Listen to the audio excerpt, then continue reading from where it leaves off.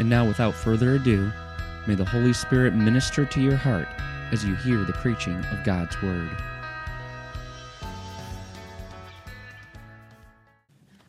Well, thanks, worship team. Good morning. Good. Good morning, guys.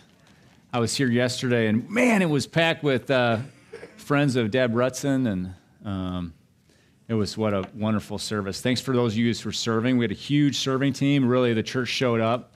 Wow. I think there's 140 people here. This place is packed, maybe more. So thanks for being here. The topic is defining the kingdom of God. That's kind of hard. I picked it. So it's if anyone has to blame for how hard it is, it's my fault. We were talking as a missions team about what should we do, and one of the gals was like, we're in Matthew's series, and it's like the Lord's Prayer, your kingdom come. What if we do something?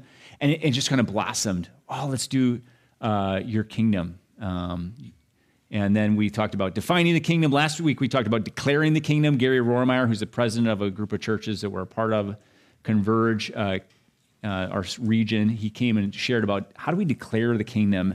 Well, what is the kingdom? That's what I'm going to talk about. And next week, Mike is going to be here, Pastor Mike, and he's going to talk about what does it mean to be a kingdom people, being in the kingdom, preparing for the kingdom. As we define it, I thought I'd start out something easy. How do we define water? How do you define water? H2O.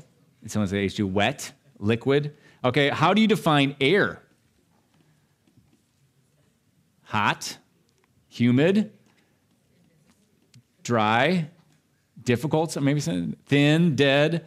If you're talking about teenagers and their shoes, maybe stinky, I don't know. How about America? How do you define America?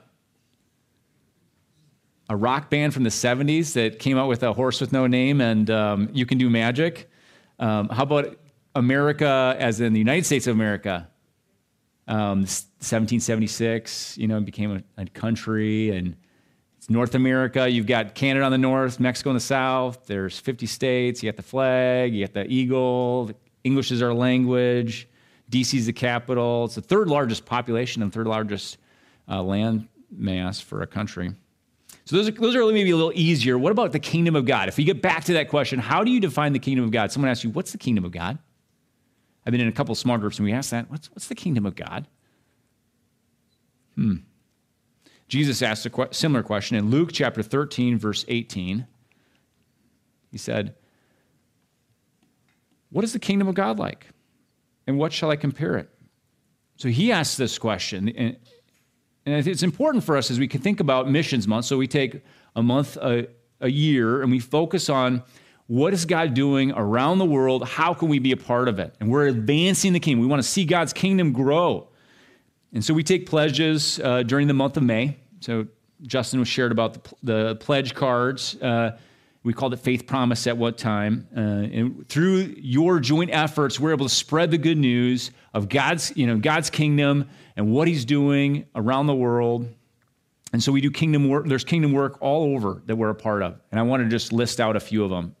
Not all of them.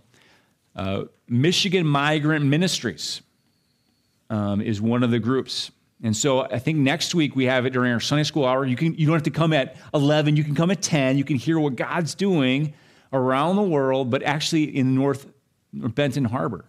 And Sophia Berger started this ministry just out of her heart.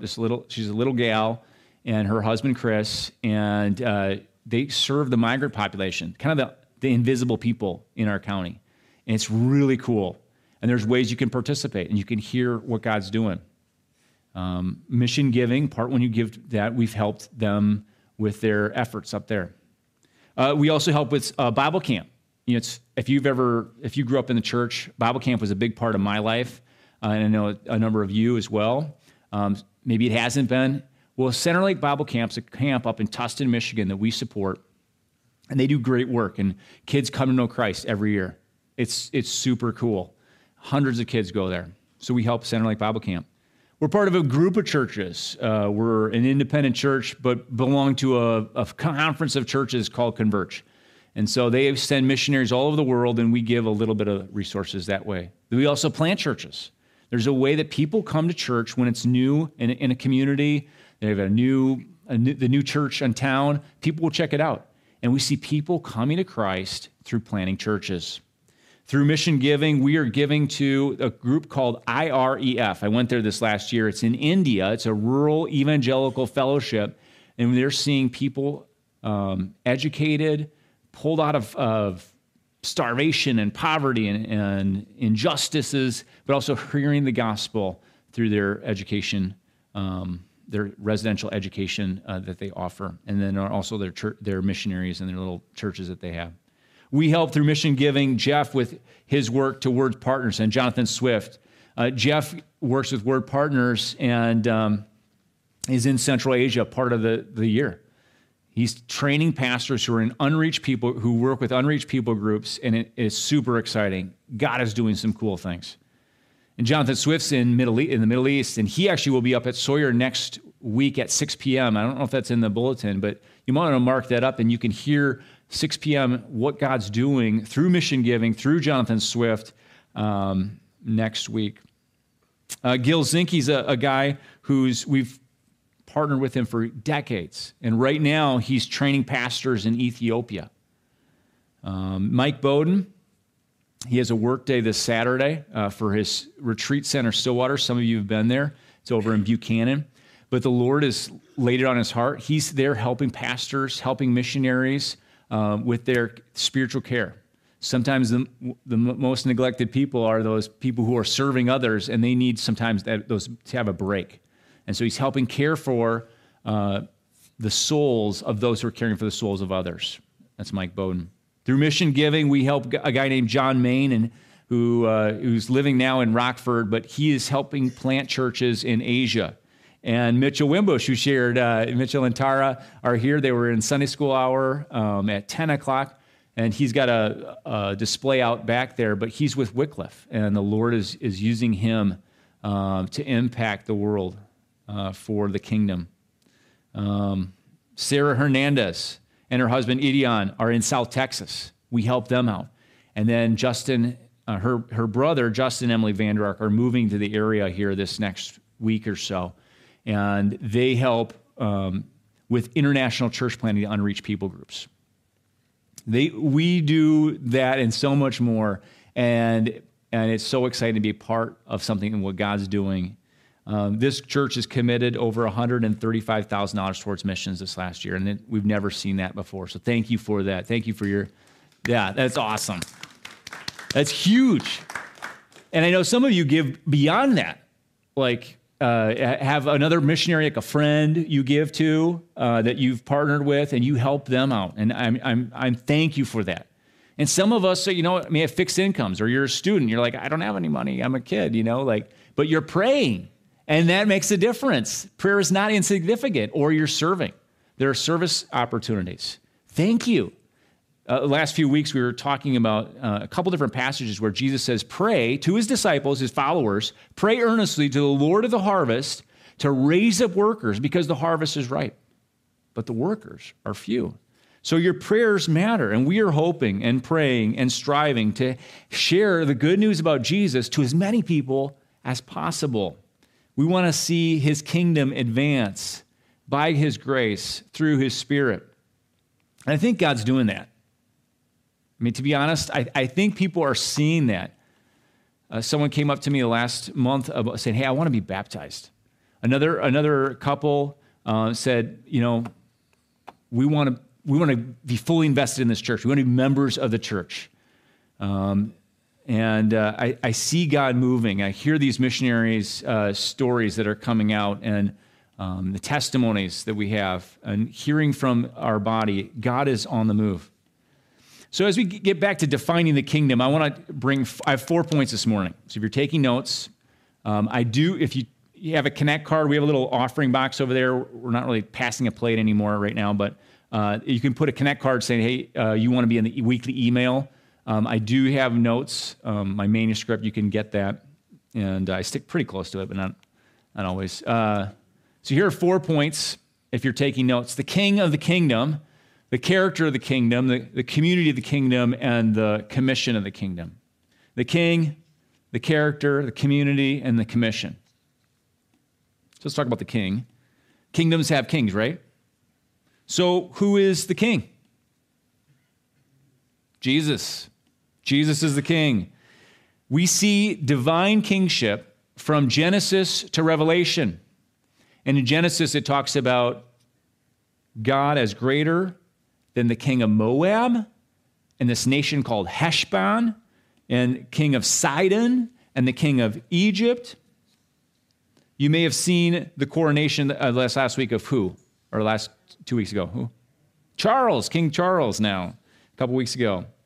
And I looked this up. He is the head of state of 14 nations. He's part of what they call the Commonwealth.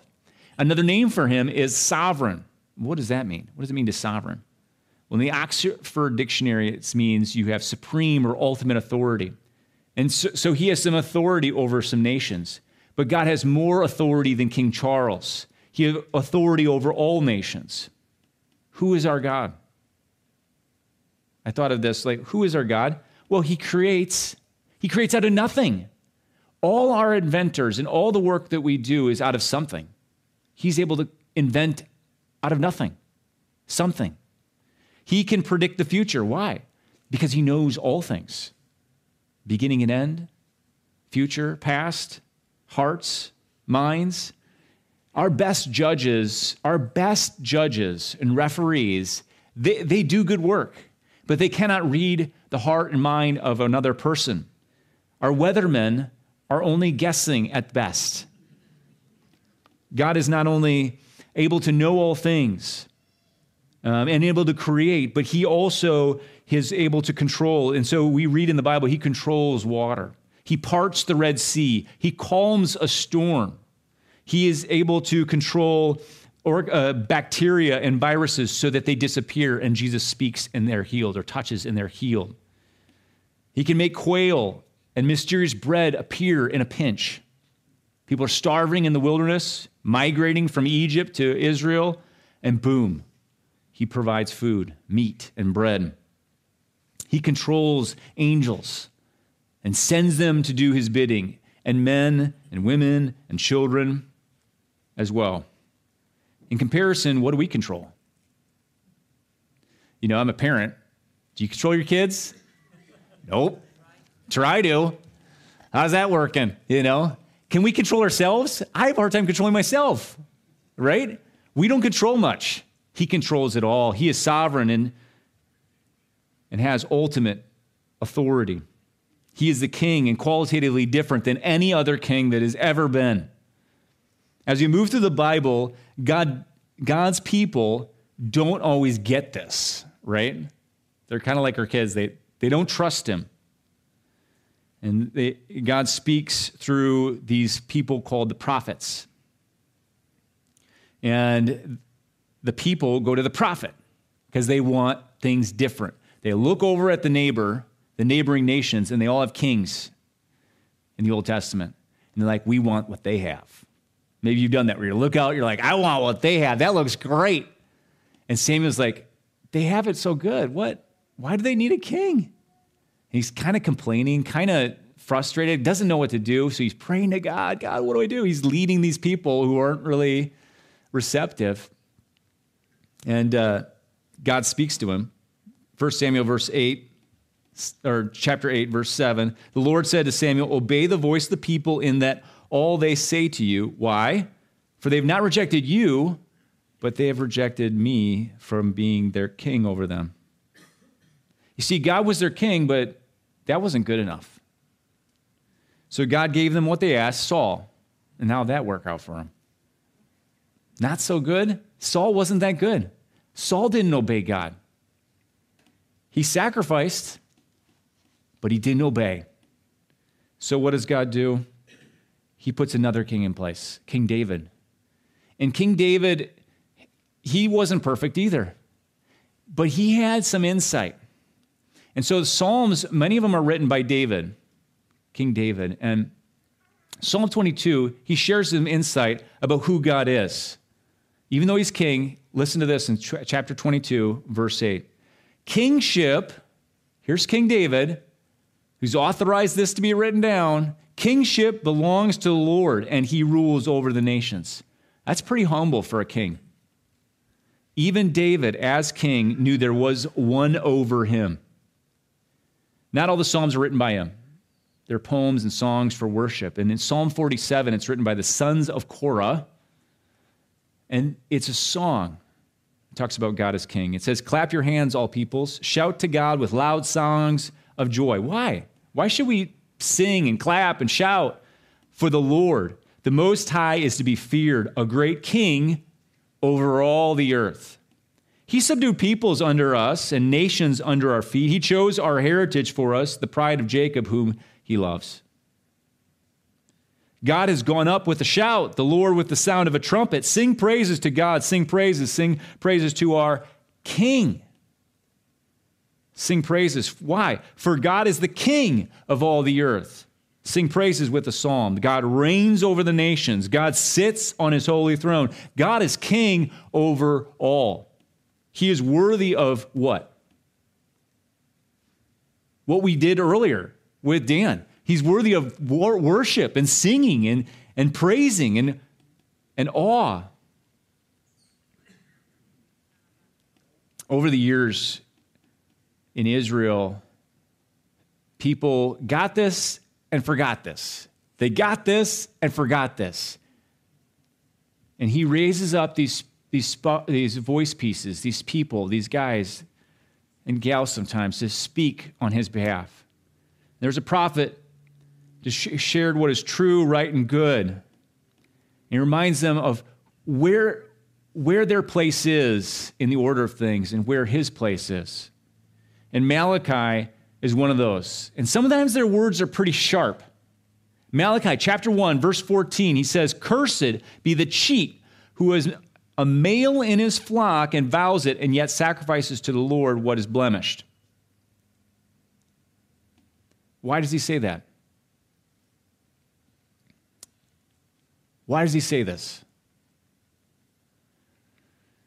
At the time, we do offerings differently, right? When you give, it goes to the general budget, keeps lights on, place air conditioned or heat in the winter, and salaries and ministry.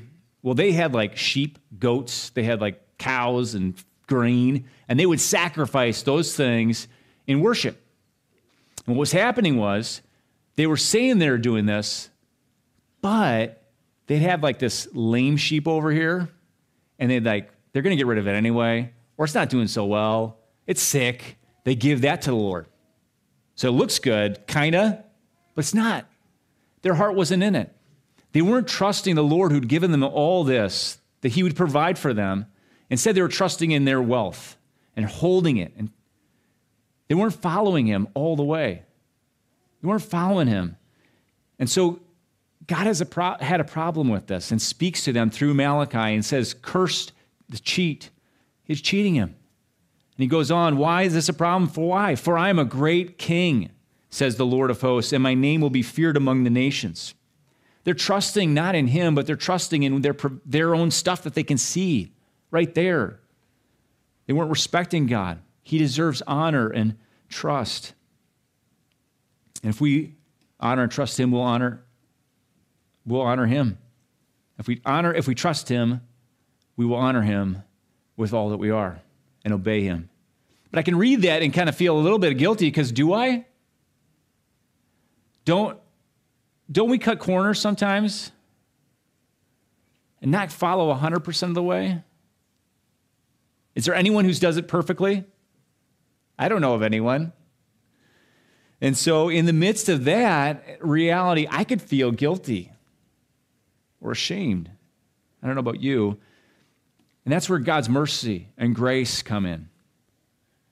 That's why we need God to send, and what he's done is he sent another king to come and offer remedy for our guilt and shame. And through the prophets, he started speaking about this. Even Nathan was a prophet. And so he speaks about a future king in the line of David. 2 Samuel chapter 7. And then there's a prophet Daniel. We did a series back on Daniel chapter 7. This is amazing. He talks about this this king as well in a different way. It says, I saw, verse 13, I saw in the night visions, and behold, with the clouds of heaven, so you picture the clouds of heaven, there came one like a son of man. We've heard that in Matthew, haven't we? And he came to the Ancient of Days. Well, who's the Ancient of Days? God the Father. He lives forever. And was presented before him, and to him was given dominion and glory and a kingdom that all peoples, nations, and languages should serve him. His dominion, the Son of Man, is an everlasting dominion which shall not pass away, and his kingdom one that shall not be destroyed. This future king would be a son of man. You combine that with the prophet named Isaiah. And Isaiah says that one will come, a suffering servant, to take away the sin of the people. We all like sheep have gone astray. We've all turned his own way. The Lord has laid on him the iniquity of us all, Isaiah says. Then in the last book of the Bible, all these prophetic words that maybe didn't make sense completely to the people who got them that first time start making sense in chapter 17 of Revelations. You have the enemies of God, and this is this apocalyptic vision of the future. The enemies of God are facing off with God in a battle of Armageddon, this great battle. The enemies of God will make war on the Lamb, and the Lamb will conquer them, for he is the Lord of lords and the King of kings. If we go a few chapters later, we see again the apocalyptic vision of the Lamb come again, but he's a different image. Then I saw heaven open, and behold, a white horse. You picture a white horse. And one sitting on it, there's someone sitting on it, called Faithful and True, and in righteousness he judges and makes war. So whoever is on this horse is making war. He's making war with the enemies of God. His eyes are like the flame of fire, and on his head are many diadems. It's like this crown with jewels, and his name is he has a name written that no one knows but himself. We don't know who this guy is, but we do. We don't know that name. He is clothed in a robe dipped in blood, and the name by which he is called, so this is the name we do know, is the Word of God. Who's the Word of God? And the armies of heaven, arrayed in fine linen and white and pure, were following him on white horses. So you have this guy on white horses, a white horse called Faithful and True, the Word of God, with a name no one knows, robe dipped in blood, and the whole army behind him. From his mouth comes a sharp sword with which to strike down the nations, and he will rule them with the rod of iron. He will tread the winepress of the fury of the wrath of God the Almighty. On his robe and on his thigh he has a name, King of Kings, Lord of Lords. So, who is the Lamb of God? Jesus. John the Baptist, Jesus' cousin, says, behold, the Lamb of God who takes away the sin of the world. Who is the Word of God? Someone said it. It's Jesus. John says, in the beginning was the Word, and the Word was with God, and the Word was God. And the Word became flesh and dwelt among us, and we beheld the glory of the one and only. Who is the King of Kings and Lord of Lords? Here we have a picture of Jesus. And so it gets a little confusing, as we talk about Jesus and God the Father, because I think through Genesis to Revelation, both are seen as king. Jesus is the representative king from the line of David, who will save his people from their sin. And God the Father is king, who sits on the throne, and Jesus at the right hand of the Father. We see them come together in Philippians chapter 2, verse 10. Okay, so I'm just throwing out verses. I will have my manuscript, and you guys can look at it, but this is not even on the projected, but it says, one day every knee will bow. You probably heard this verse. Every tongue confess, what? That Jesus Christ is Lord, to the glory of God the Father. Both the Almighty and Jesus our King. They're two separate persons in one deity. How it works, if you bump up against, I don't get it, that's mystery. And honestly, we aren't God. We know the Bible is true. So we trust the Bible. And we can kind of try to piece this together as best we can, but we will fall short and have to use our imaginations and explain it as the scriptures teach us. So the Bible says that God is the king of the kingdom. When we talk about the kingdom, we're talking about this king. The king is Jesus. The king is God. One God, two persons. So let's talk a little bit about the character of this kingdom that he's a part of. When we think about a kingdom, we think about, like, there's boundaries, right? So there is, when you're in LaPorte, there's a boundary to LaPorte, and there can be issues about the boundaries of, like, where does it start and end with townships and stuff like that. Then there's New Buffalo Township. You have counties, right? There's boundaries in geographic. You're mapping things, Mitchell. So you see boundaries. What's the boundaries of the kingdom of God? Paul writes in Romans this: "For the kingdom of God is not a matter of eating and drinking, but of righteousness, peace, and joy in the Holy Spirit." So there's a sense that it's not this physical thing that we might expect. There's a spiritual reality to it. But there is a physical aspect as well, as we see in Scripture. Jesus prays in the Lord's Prayer, you might remember this: "Your kingdom come, your will be done on earth as it is in heaven." So there's a sense that his kingdom comes in a form of the heart and will and way of God at rest here. There's also a sense of spiritual aspect. There's also a physical aspect as well. Not only that, we see it's everlasting. It's always existed. It will never fall, but it's not static. What I mean by that is it's on the move. We live in an opportunity right now where you turn on the news and you're going to see disappointment. You're going to see frustration. You're going to see anger. You're going to see fear. You're going to see things that are not always going to exist. For a limited time, God has allowed us to rebel. But that will all come to a conclusion at the end of time. The season is fast approaching when this end will happen. And his will be done on earth as it is in heaven. And Jesus' prayer will be answered. When will that be? John the Baptist, we read in Matthew, said, "Repent," Matthew chapter 3, "for the kingdom of heaven is at hand." It's coming. Jesus said the same thing. That was like 2,000 years ago. Doesn't it seem like it's been a while? When is the end going to happen? Do we have any more indication? Well, in Matthew chapter 24, and it's going to be next year before we get here in our sermon series, he will say this. I think just 14 is all we need to say. But and this gospel of the kingdom will be proclaimed throughout the whole world as a testimony to all the nations, and then the end will come. When the whole world hears the good news, the gospel means good news, then the end will come. So if we were to wrap this up, this part of the sermon up into what's the character, if we're trying to figure out what's the character of the kingdom, there's a spiritual aspect of God's will at work. But there's also a physical aspect where God's will is present in his kingdom, his heavenly realm, and one day it will be united, heaven and earth. It's physical, it's spiritual, it's moral, it's eternal, it's lasted forever, and it will always, but it's not, it'll always be, but it's on the move. We're moving closer and closer and closer to his kingdom. So maybe you've thought of this. We are one day closer to his return. The king is coming back, and he's calling his people to himself. And it is a good day.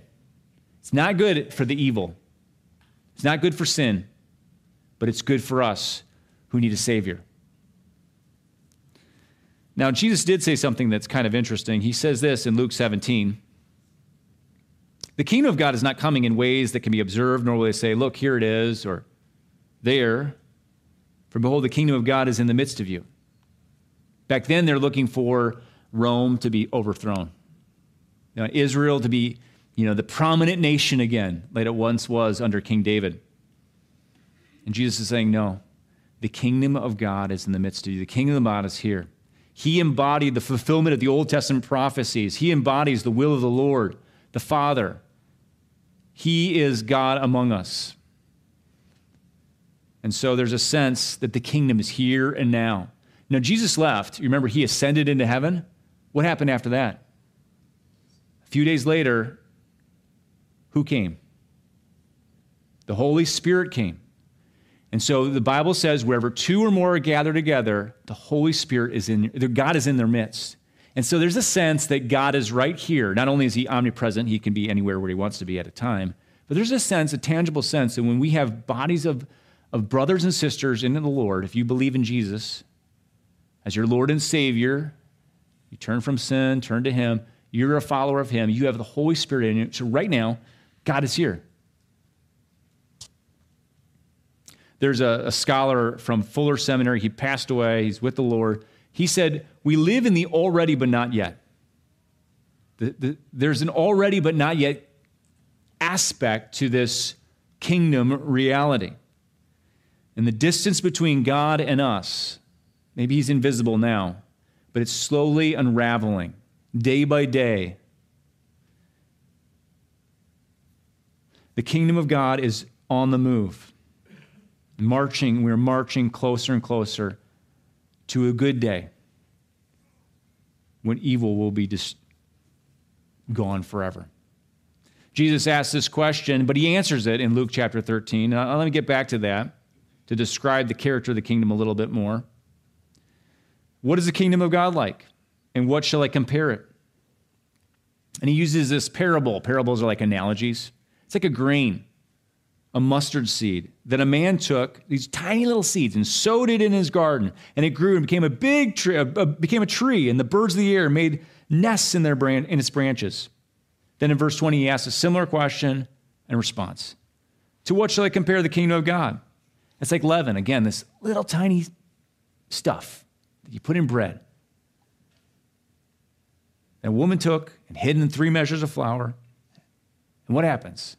Until it was all leavened. These little stories take a small thing and it becomes a big thing, a good thing, a full thing, a place of refuge for birds. And we see parallels. I think Jesus is poking at, he calling just a few disciples. And from those disciples came more disciples. They took his commission and they spread the good news, the kingdom. And more came to follow him. And so that we're here today. If they didn't obey him, we wouldn't be here. It parallels Jesus' ministry in this tiny little nation is now global. It is all over the world. It's not a white thing. It's not an American Western thing. It is a global movement of God on this planet. It's this little life of obscurity of the God-man, living in a small village, living on the run, working a normal job for 30 years. And then his life, after 3 years of ministry, cut short. Yet his short life, ministry, and calling had historical and eternal ramifications. See, the good news of the kingdom, it's not something flashy or flamboyant. It's not like dynamite would blow it up, or pomp and circumstance, a bunch of show and nothing for it. Jesus is fulfilling Old Testament prophecy after prophecy after prophecy after prophecy, and he's restoring a union that had been disrupted at the garden. The union between God and man is being obliterated, and justice is on the move. In our hearts, I think if we're tuned in to kind of the bad things that happen, we get afraid. I heard that this morning when I was talking to somebody. There's fear, there's frustration, there's anger. We want something to change. We need hope, we need help. We need something to move. I think inside of us is a longing for a return to a Garden of Eden-like experience. And God promises that and so much more through Jesus. He promises peace and mercy and grace and love, and it's fast approaching, where heaven will come to rest on earth. And so we see this kingdom. What's the character of the kingdom? There's a physical aspect to it. There's a spiritual aspect to it. There's an eternal aspect to it. There's a present aspect to it.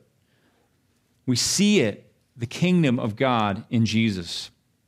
So we talked about like this king. We talked about the character of the kingdom. Let's talk about a community. What is community of the kingdom? Matthew chapter 7, he says this. It's kind of uncomfortable. Not everyone who says to me, Lord, Lord, will enter the kingdom of heaven. I think that's literal. I don't think everyone's going to be there. There's an exclusivity to that. Is that scary or uncomfortable? How do we enter? How do we avoid that being said of us? Me. Well, Jesus gives us an answer. There was this guy, it was late at night, and a spiritual leader probably didn't want to be identified with Jesus by his friends, came to him. His name's Nicodemus. He's a Pharisee. And he said, we hear you're a good teacher. How do we enter this kingdom, in a sense? And Jesus says in John 3:3, truly, truly, I say to you, unless one's born again, he cannot see the kingdom of God. What does it mean to see the kingdom of God? Well, he goes on, and I think he gives us a clue, and John's all about this in this book, in the Bible. It says, whoever believes in him, the Son of Man, may have eternal life. For God so loved the world that he gave his only Son, that whoever believes in him should not perish, but have eternal life. So there's a sense that seeing is believing in the Son of Man. We have access to this kingdom through faith in God sending his one and only Son on our behalf. Therefore, the entrance exam, right now is finals week for some kids, or we're approaching finals week for some. It's not based on your skin color, which is good news. It's not based on, what sex you are at birth, what your education level is, what your income level is, how good you've been, like Santa Claus. No. It's not based on good looks. It's solely and exclusively founded on our faith in Jesus. And so in a sense, it's actually quite inclusive. You just need to believe. One just needs to believe. What are the benefits of this kingdom? Why would I want to believe? Why do I even care? What's the good news? There's a lot of different passages. But I found one where Paul writes to this church in Colossae, and he captures a number of them. I want you to look at this passage and sort of think through, what are the benefits of being a part of this kingdom? What would you say? He says this, the Father who has qualified you to share in the inheritance of the saints in the light, he has delivered us from the domain of darkness and transferred us in the kingdom of his beloved Son, in whom we have redemption, the forgiveness of sins. Do you see that? We belong to a community that's more fantastic than being part of a clique or a club. There's a lot of clubs out there, a lot of groups out there. This is even better. Well, what are the benefits? Well, you could be part of the family of God. That's pretty amazing. You are delivered from the power of the devil. Who wants to be under the power of the devil? You are redeemed by Jesus' body and blood, and you're forgiven of all your sin. Period. Isn't that good news? Amen, right? So brothers and sisters, if your troubles or trials or difficulties or disagreements and things bother you, you get that where life is just, I'm just so frustrated. Look at this kingdom. Remember the definition of this kingdom. It is part of God's kingly reign that he offers his community. You can be a part. All you have to do is believe. These benefits, tough. Life is tough right now, yeah? But down the road are all yours. And they're not worth comparing. Paul said these light and momentary afflictions, and he knew afflictions. And the people he's writing to, no problems. And you, no problems, right? Light and momentary are not worth comparing to the glory that will be revealed with us. We get to enjoy God. God invites us not to religion. It's not some magic, some hocus pocus, some superstition, or just a show. It's an invitation to him. We, in our hearts, and just being honest, don't we long for satisfaction and joy? Happiness, peace, comfort, rest, fulfillment. I want to be fulfilled. God gives us so much more. This life is tough. But through Jesus' work, we can experience his love and goodness and power. And he's got a call for us. Let's talk about the commission. Let's talk about the invitation. This invitation. Last week we heard Gary share with us 5 things. And maybe you remember it, maybe you don't. The king of the kingdom, the 5 things, that God, who is the king of the kingdom, sin, Jesus, faith, and discipleship. These 5 things are what we declare. And it's a kind of memorable way of saying it. God created this whole world, and he loves you. Jeff did a nice job sharing the gospel yesterday with Deb at Deb's memorial service. He wants to have a relationship with you. But in Genesis 3, what happened? We fell. We sinned. Our ancestors sinned. And if we're honest, we did too. Probably today, right? Probably in the last week, sure, right? We did something, we said something, we thought something. Dang, we messed up. But the good news, Jesus came. God sent his one and only son. He loves us so much. He sent his son so that he could forgive us our sins through his body and blood given for us. And through faith that's so strong, we turn from sin, we turn to him, we can have eternal life. We can be reconciled with God again and live a life as a disciple, a follower of Jesus. God is inviting you into relationship with him. And many of you are on that path. Some of you aren't. Why does God give us this information? It's to transform us and to share it. Matthew talks about you followers are salt and light. We are not to hide our light under a bushel. What's the song say? No, don't do that.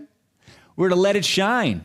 And so our community, our neighbors, our coworkers, our friends and family, they need to know. And they aren't going to know unless someone tells them. And sometimes they're not ready to be told, and you need to show them. So we need to love them. We need to pray for people, love people, and talk to people. Let me say this as we conclude. I was in high school, and there's a verse that kept running. I grew up in a wealthy community, and I had a great education, and there's a verse that says, to whom much is given, much is required. And it kind of haunted me, but motivated me. And maybe you've heard that verse before. It's from the Bible. Jesus says it. And I'm thinking, I got this light. How do I share it? How do you share it? What does that look like? I have a son who's graduating, my first. I have 6 kids, right? So my son Isaiah is graduating, and we're going to throw a little party. You're all invited. It's going to be after church up at Sawyer, but after church here. I'd love to have you. But there's other people who have parties too. And I tried to do this at Converge or Sawyer earlier, and I forgot. I screwed up all the names, and so I'm not going to do that in here. But there are other parties, believe me. Weddings and other celebrations. And what do? We want to share it. We make an announcement. We put energy toward it. We're communicating it. And it's really it's hard, because there's a lot of details, but it's easy and fun. Jesus is so much greater. So we got to share it. So how do we share it? What does it look like for you to share the good news? This commission. He's commissioning you, calling you to share the good news. Someone brought this up. There's another way of thinking about it too, this commission.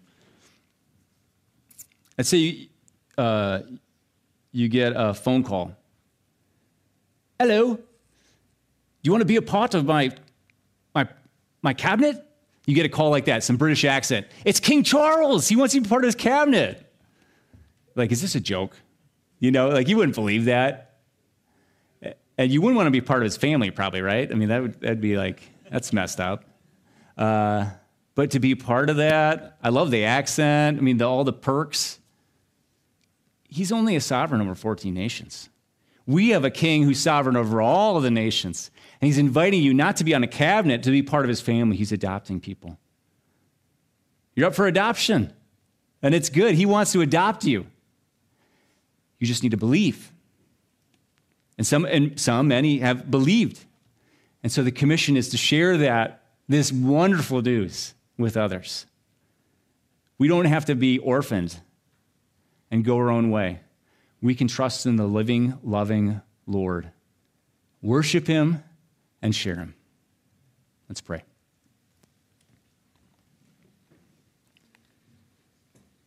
God, thanks so much for not leaving us alone. Some of us know loneliness to the core. Some of us have regrets and difficulties, guilt and shame. So thank you for sending your son Jesus to love us to death. You are worthy of worship and praise, and a little bit of song is nothing. We wish we could give you the world and our lives. And so, Lord, help us as we go about our day to follow you as you call us to share in word and prayer and deed. Lead us and guide us and direct us. And I pray that you would transform us more and more so that when people see us, they see your son, Jesus. Get glory in our little bodies we have here and the little time we have left until you return. In Jesus' name, amen.